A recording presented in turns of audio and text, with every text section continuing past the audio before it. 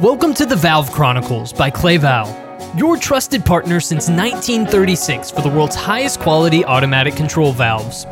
Join us as we share insights and discuss products that are often invisible but always essential.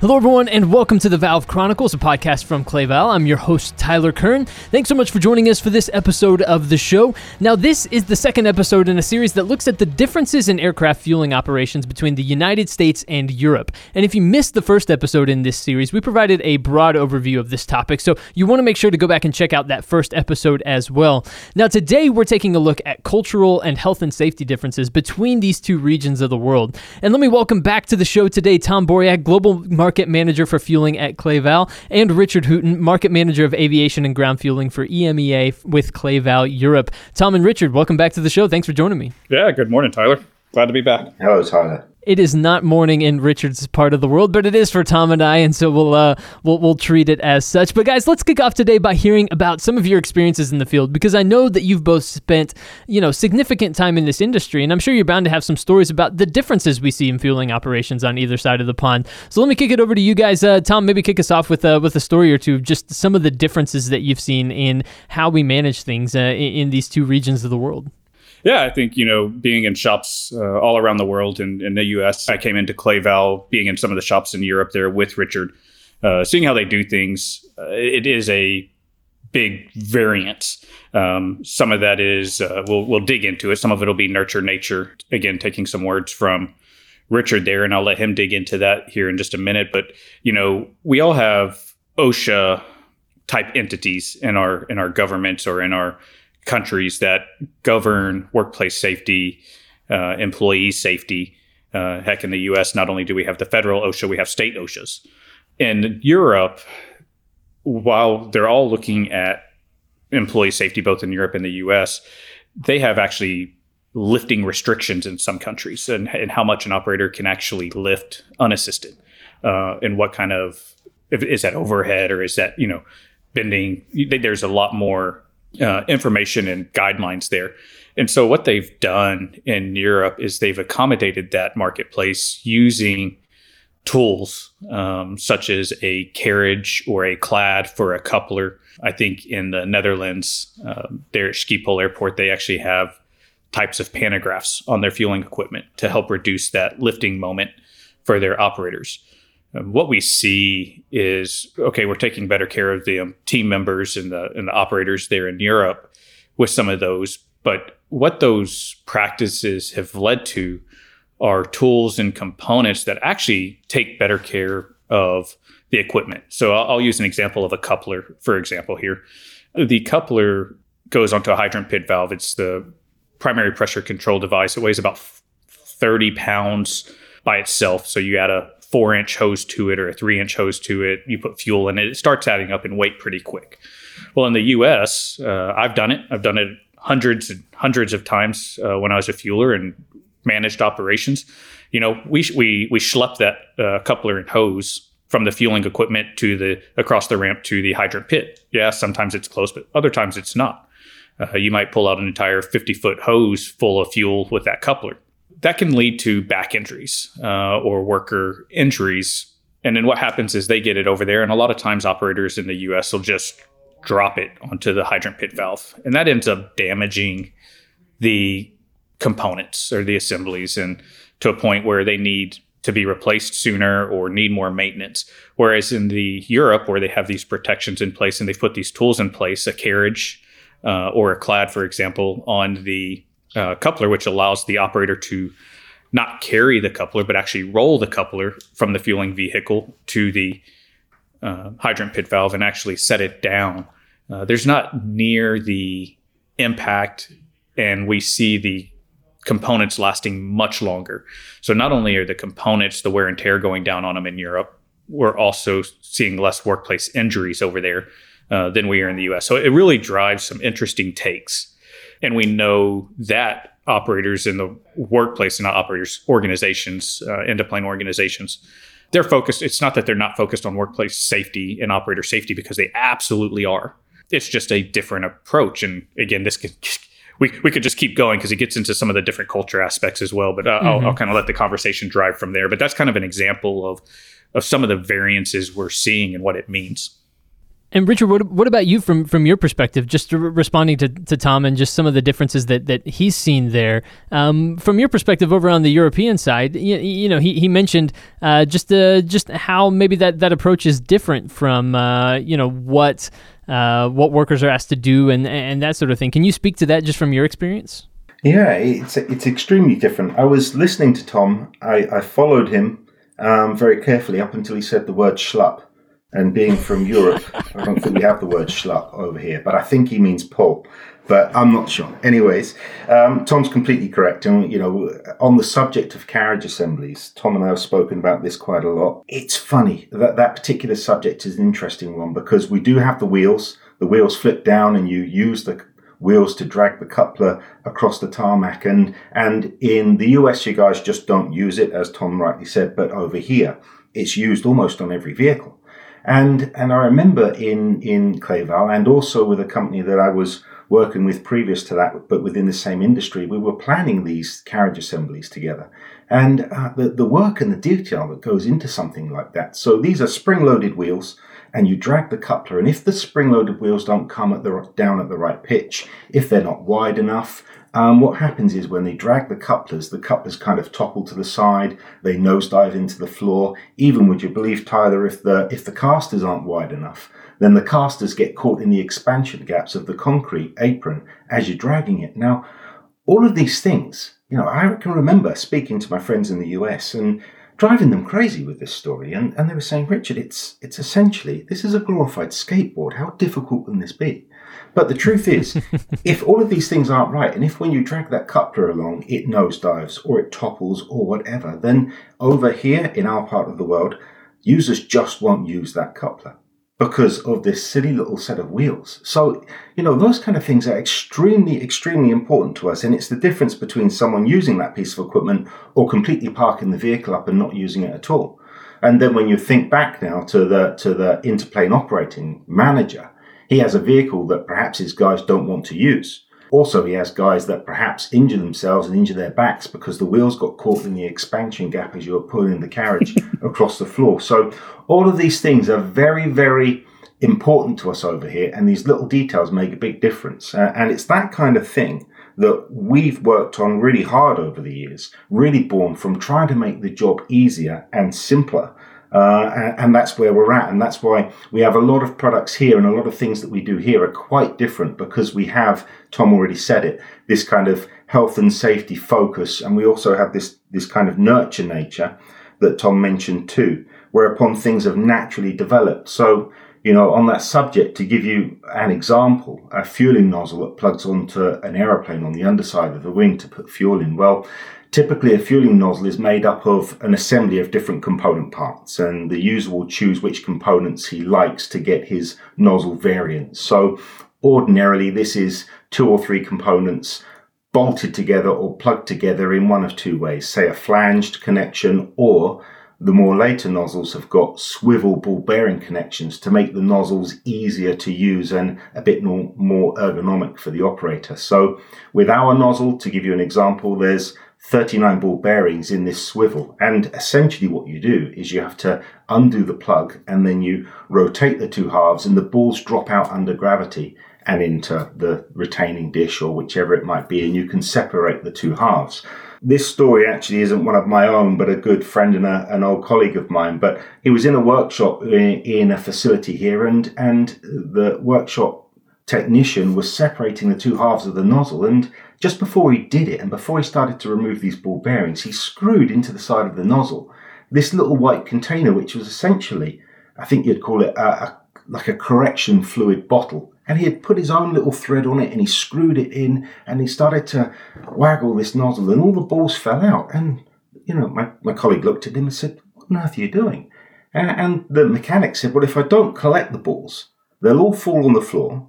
I don't know if there were 39 in there or if there were 27 or 38 or whatever. Sometimes they'll drop on the floor and I'll spend half an hour looking for them. So this little container collects all the balls. I know I've got exactly the right amount. And it's easy for me to put them back in, and I've put the correct amount back in afterwards as well.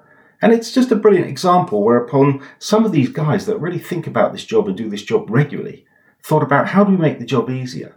Now, that simple little idea was then turns into what we commonly use now, and we have our own ball tool, and every garage around the patch now uses a ball tool to collect the ball bearings. So it's one of those examples whereupon, and Tom mentioned it too, these kind of career mechanics. So I'm going to age myself a touch now, but I first started out in this industry more than 25 years ago.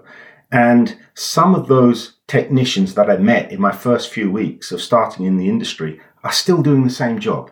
And that's the big difference, is these guys are working on this stuff weekly, daily, taking this equipment apart and seeing it through its lifetime and looking after it appropriately and with some tender loving care, as daft as that sounds. And from that kind of mindset is where all of these tools and all of these little carriage assemblies and things that we talk about have really been born over here. And it's made for now really a nice set of products 20, 30 years on.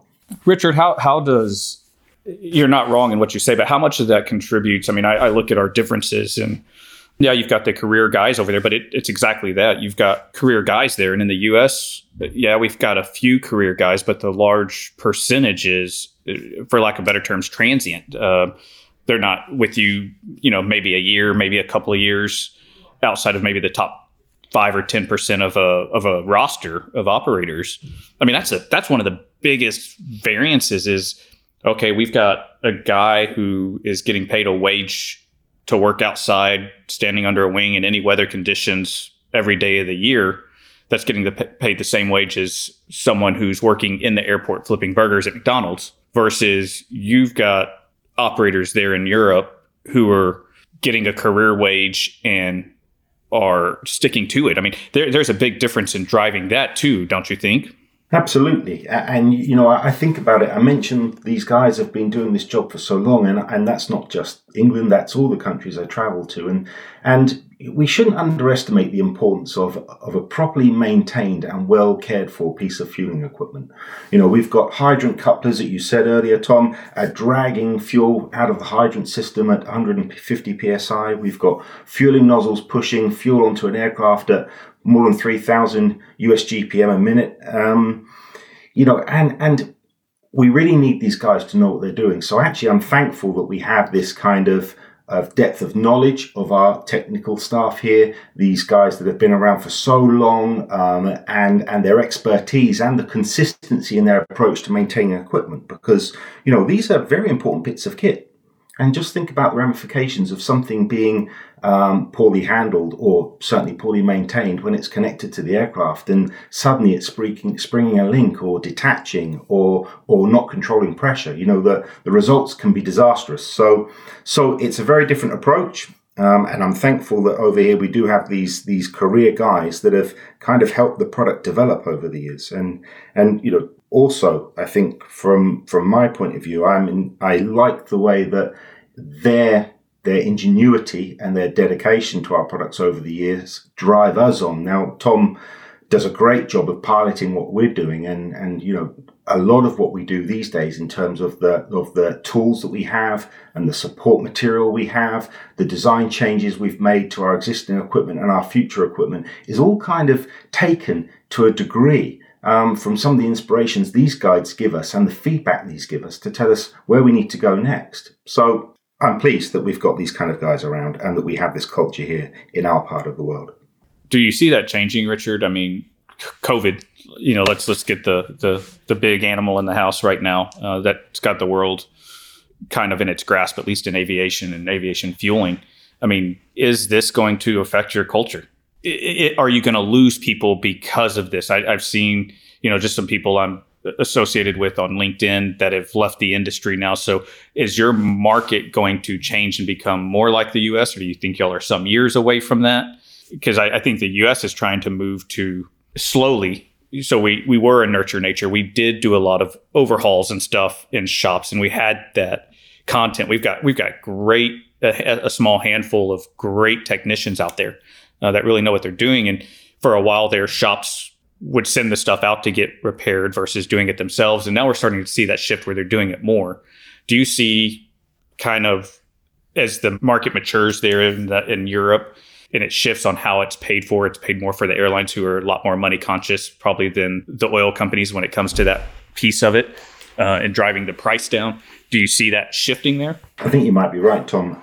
As we say, that this nurture culture is deep within our general culture here and how we work. So I think still we're lucky we have, JIG, the Joint Inspection Group, which keep us on the straight and narrow, and they continue to guide us and help us along the way. We've got some huge oil companies and some great technical teams within these oil companies which are driving their operations correctly. And I think we will continue with our nurture nature. For sure, a lot of these guys that have been around as long as I will start, sadly, through this COVID era, perhaps coming out of this system. Let's hope I'm not one of them, by the way, because I did age myself a touch earlier.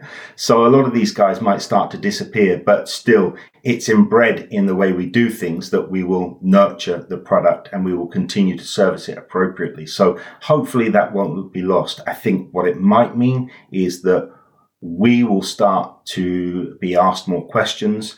Our support might have to fill some of the gaps. So again, it's a challenge for us as manufacturers of the equipment to make sure that we're sharing our knowledge as appropriate as we can and supporting our customers as best we can.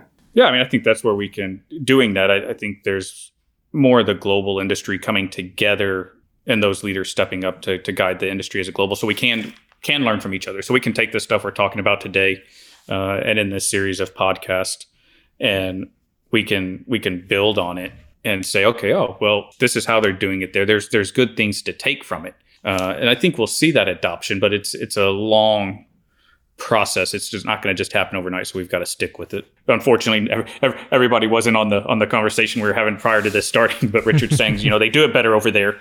And to a lot of degrees, I think there are a lot of things that are done better in the European marketplace than in the US marketplace, for sure. Sorry to interrupt, Tom. I didn't think we were going there, but since you said it, yes, we do. I just want to put it out there. But I'm not going to disagree with you completely, but I think there are some things that y'all do so much better. I think there's things the US can learn, but I also think there's some things that the European or the global marketplace can take from the US marketplace, is we're doing everything. One of the things, and I see it is, and I see some of our standards moving that direction with some of the different committees I sit on and stuff, but it's controlled to the nth degree in Europe. And it's a little bit more left up to the operator on some things, not on processes, but just on exactly how you do things. And that's good and bad. There's some things that it's really good in, and we'll talk about that as we get into some of the standards discussions later in this podcast series. But I think there's things we can take from each other.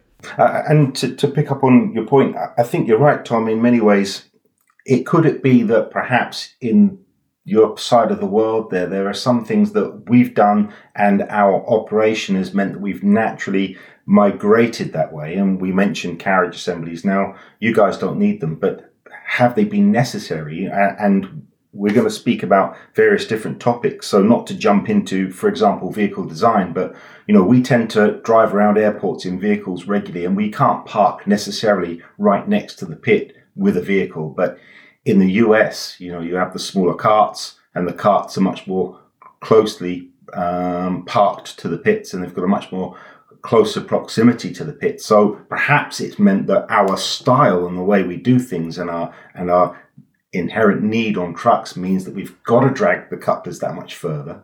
And therefore we do need things like the carriage assemblies, and maybe you're only schlupping them a couple of feet as opposed to us having to schlupp them for a lot of feet more. So, maybe there's things that we've done and you've not necessarily needed to. And some of that is why there's such a difference, perhaps. For sure. I think that's going to be a great conversation to have. I mean, there are a lot of variances in how that affects the choice. I mean, let's look at it, because you're in a truck and a lot of the US is stationary carts. It changes the weight of it at all as well, because you have a 2.5 inch hose versus a 4 inch hose. And that's significant weight, and that's significant weight of fuel in the hose. So it does make a difference. Again, I think we could continue to talk about this all day, and you can continue to tell me, Europe's better, and to some degree, I will agree with you. Well, this is an American podcast. Tyler's going to cut me off if I say too much more, so let's just leave it at that.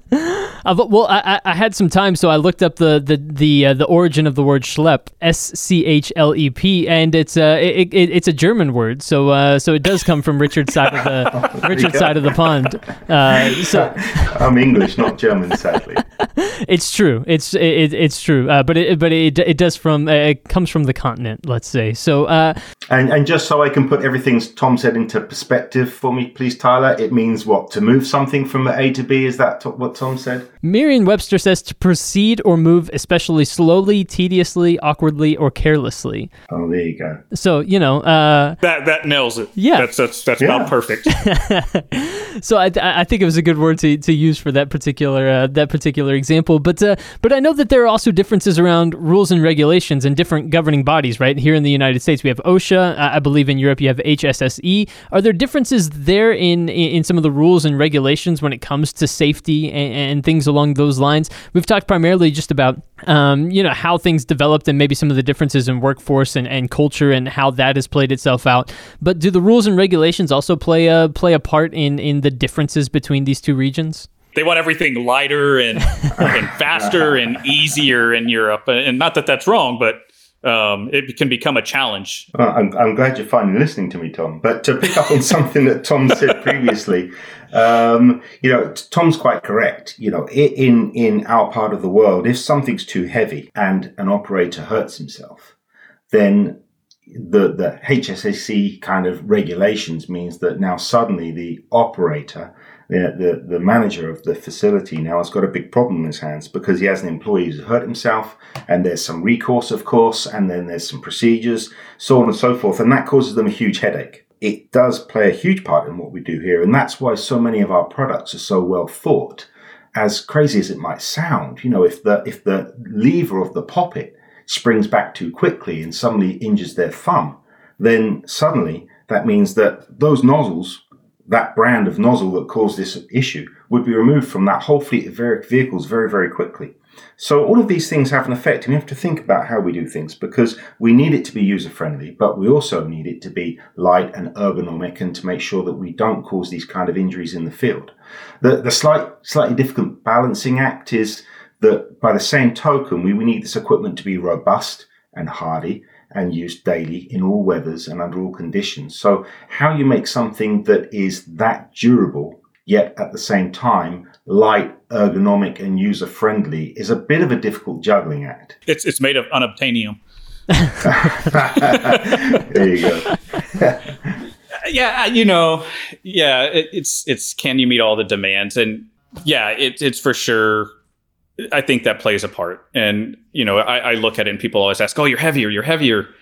Man, when we put it on a scale, the difference is minimal in what we offer from our competitors. And it's so close. And I don't know that anybody could really tell a difference if they're of half a pound or a pound when they're lifting something over their head that weighs 35 or 40 pounds with the weight of the hose and fuel. But apparently we've got some people with some really well calibrated shoulders that, have a scale built in that can tell us that. And I like to make, I'll make light of it all day long. It's fun, but it's still serious. I mean, I ran operations. I dealt with injuries. So anything we can do to improve that, and if that's in how the operator uses it, Richard talked about some of the features there. I think that's important. In some of our stuff, we have to take into consideration that how people are using it, because some of it's designed to fail. It gets to a certain point, it's supposed to fail. How it's being used and taking into consideration how users are doing that because of the ergonomics and because of the health and safety. A coupler will last a whole lot longer. And a coupler is an item that's designed to fail. It'll last a whole lot longer in Europe when it's being used on a carriage and a clad than it will from an operator in the US dropping it 1.5 feet above the hydrant pit valve onto the pit valve when it's designed to fail. And then to take that just a stage further, Tom, as well, when you've got a workshop which is maintaining this equipment regularly and following the manuals and doing it to the letter of the law, they'll need then a gauge to make sure that they're checking to make sure that the coupler's within certain wear limits, and it's not gone to the point where it is about to fail. So, that nurture culture that we have to build and rebuild these things and nurture it through its life means that now we need tools to do the job correctly and effectively as well. And so it goes on and so on and so forth. But if we didn't have that nurturing nature that we have here, and it was the throwaway kind of, it's got to the end of life and let's just replace it, then people wouldn't have a way of gauging these things. So again, that nature that we keep talking about and I keep coming back to has driven us forward, driven the industry forward, but driven us as a company forward as well, and has continually challenged us to make our products better and to offer more tools and more resources for people to do the job properly in the field. For sure, I think the feedback from the field that we get from the marketplace there, Richard, and what you've brought has been incredible for us as an organization and for our product, because we are getting the feedback. We don't necessarily get all the feedback in the US. It doesn't make it up the chain. You've mentioned it. The guys there are going to complain about it. We have some jokes occasionally that they can't handle it, but they're at least giving us the information. Having that feedback because, as I rotate it, my thumb hit this piece of the nozzle. Okay, well, in the US, the guys are just going to keep going and they're not going to care and they'll just modify and keep going. So, for sure, I think there's some variances in there and ways we can learn. And the feedback, like I said, has been incredible from the marketplace. Sorry, Tom, I had this preconception that all of your operators over there are like Desperate Dan, if you have that comic character, with big muscles like Popeye, because seemingly nothing seems to be an issue for them over there. But over here, it's a very different story. Again, safety is important. And I think the organizations, the end-of-plane organizations, are paying attention to safety, and it's important to them. They're not ignoring safety. They're working within the letter of the law. Injuries are costly. They look for ways to reduce injuries. And I think there's cues we can take from your marketplace, even though they might add a little bit of expense in the long run. It's a whole lot better to take that expense up front in the component and in the equipment than it is on an operator and the health of the operator, which is the most important. We want an operator to, as a human and as a person, to be safe, go home in the same condition they arrived in work, maybe a little tired, but would not hurt. And we want the aircraft fueled safely. So if we're meeting human safety and aircraft safety in this fueling process, that's the important thing. Tom, from your perspective, and I can only speak on this from an American point of view, but there are times when we joke around about whose way is better and who's doing things better and that sort of thing, and we have fun with that, and we can have those conversations and have those debates. But is there maybe an attitude, at least on our side over here in the United States, of that quote unquote maybe American exceptionalism, where we just do things better because we're American, and that makes learning from one another challenging? Have you noticed that attitude at all? Is that something that you have to combat as you try to consistently, improve operations and improve how we do things here? No, it's just people having the desire to change. Mm-hmm. I think that's really it. It's a desire to change. The U.S. marketplace has to have a desire to change. And when you have a transient workforce that's trained by people that have only been doing it for 6 months, okay, in some locations it longer, but when I was fueling airplanes 3 or 4 months in, they started putting new hires with me to train. And I'm training them the way I learned. So you're not progressing it with this career knowledge. You're not teaching them from the beginning. And whoever trains the operator in those first days, it leaves the impression on them. And that's just how they're going to do it. And so I think what happens is you build up this culture, and a desire not to change occurs. Oh, we've always done it this way. Does the way they do it, okay, it might be better, but we're not doing it wrong. But it's not about doing it right or wrong. It's about doing it better. Yeah, I think that's a good point. And Richard, have you noticed that as well? Just is there I suppose a willingness to learn from other parts of the world or things along those lines? Or you kind of talked about how Europe is already maybe doesn't have the same issues with the transient workforce that the United States has, and so you're kind of already on that path. But is there a willingness to look at maybe how things are done here in the United States and adjust certain things as as improvements come around? Oh, for sure. We spoke, I think, in the last webinar, and Tom touched on it about globalization and standardization across the operating policies here and in the US. One of the problems, if you want to say that, is that we've got two different sets of operating policies. But that being said, it means we've got input from all sides, and we do have this globalization and harmonization process underway now where we are learning from each other. So it's not that we do it brilliantly well necessarily. We do it differently for sure. I think we might be ahead a little bit because we've been doing it this way for so long that I think a lot of the clever things that we do and a lot of the things in which the way the products have evolved have been due to our culture here. But it doesn't mean to say that we do it necessarily right all the time. So there's for sure things that we can learn from both sides. And ultimately, if we can have the same way of fueling world over, then that's probably the goal. Ultimately, a safe and efficient way of fueling, no matter where you land, is probably the right way forward. We're a really long way from it, but still, I'm sure there's things we can learn from both sides. They're trying to put us all out of business, Richard, and try to make battery-operated airplanes, so someone will just have to plug in the power cord at some point. We need to get into the battery business, Tom. Well, guys, any final thoughts, any conclusions as we start to wrap up this episode here? Just talking more about health and safety and the cultural aspects and differences between the United States and Europe. Any final thoughts, anything you want to say in closing today? I'll close with, look, I stick to human safety and aircraft safety is the most important. I think we can learn from each other, and as we have harmonization of the standards to have a more global standard, as Richard mentioned, I think that's important. I think they take into consideration HSSE and OSHA requirements into that as well, because again, everybody's looking at human safety. I don't think any organization would put that to the side. And I think that the more that we can adopt better practices from each other, the better. The U.S. can for sure learn from our counterparts there. And I think it can be learned the other way as well. And we can come back to how that affects our product, but it's not just our product that it affects. I think as an industry as a whole, we have a lot to continue learning from each other, and we have to be willing to share our knowledges and not hold on to them and be the only one that knows it. That's the only way we're going to grow the industry. It's the only way we're going to grow that technical basis, by sharing our knowledge, and not just holding on to it and thinking our idea is the only way that's the right idea. Richard, any final thoughts or response to Tom's comments? Well, as usual, I think I find myself in this position a lot. Tom said it all and said it very eloquently, and I don't think there's too much I can add. But I do see already in my time of working with Tom, a lot of the things that we do here, Tom's adopting very well and pushing to when he sees it makes sense to his users in the American market. And I do see that there will be over time a leveling.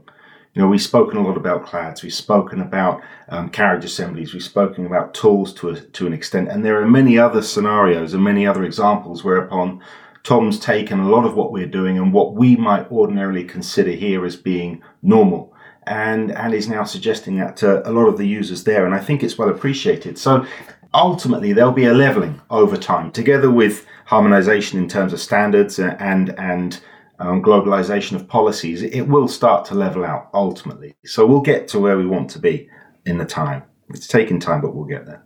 Well, Tom, Richard, guys, thank you so much for joining us here on the podcast again for episode 2, as we take a look at the differences between the United States and Europe when it comes to airplane fueling operations. Guys, it's always a pleasure to get a chance to talk to both of you, and we appreciate it. Yeah, I appreciate it as well, Tyler, taking the time to join us this morning and kind of guide this discussion with us. Thank you, Tyler. And coming up on future episodes of the podcast, like the guys mentioned, we'll get into standards, a couple of other topics. We might bring on some other guests as well to provide some expertise. And I look forward to hearing Tom and Richard debate the metric system. But we'll have to hold off on that for another episode. Richard's in no place to debate the metric system. They use metric and standard over there, so I don't want to hear it. Well, stay tuned for that debate on upcoming episodes. But if you're not subscribed to the Valve Chronicles to get these episodes and to get the thought leadership from these guys as soon as we drop the episodes, make sure to go subscribe on Apple Podcasts or Spotify. Wherever you get your podcasts these days, make sure to subscribe there to stay up to date with the latest from Clayval. And stay tuned, because we'll be back soon with those new episodes. But until then, for Tom and Richard, I'm Tyler Kern. We'll talk to you again soon.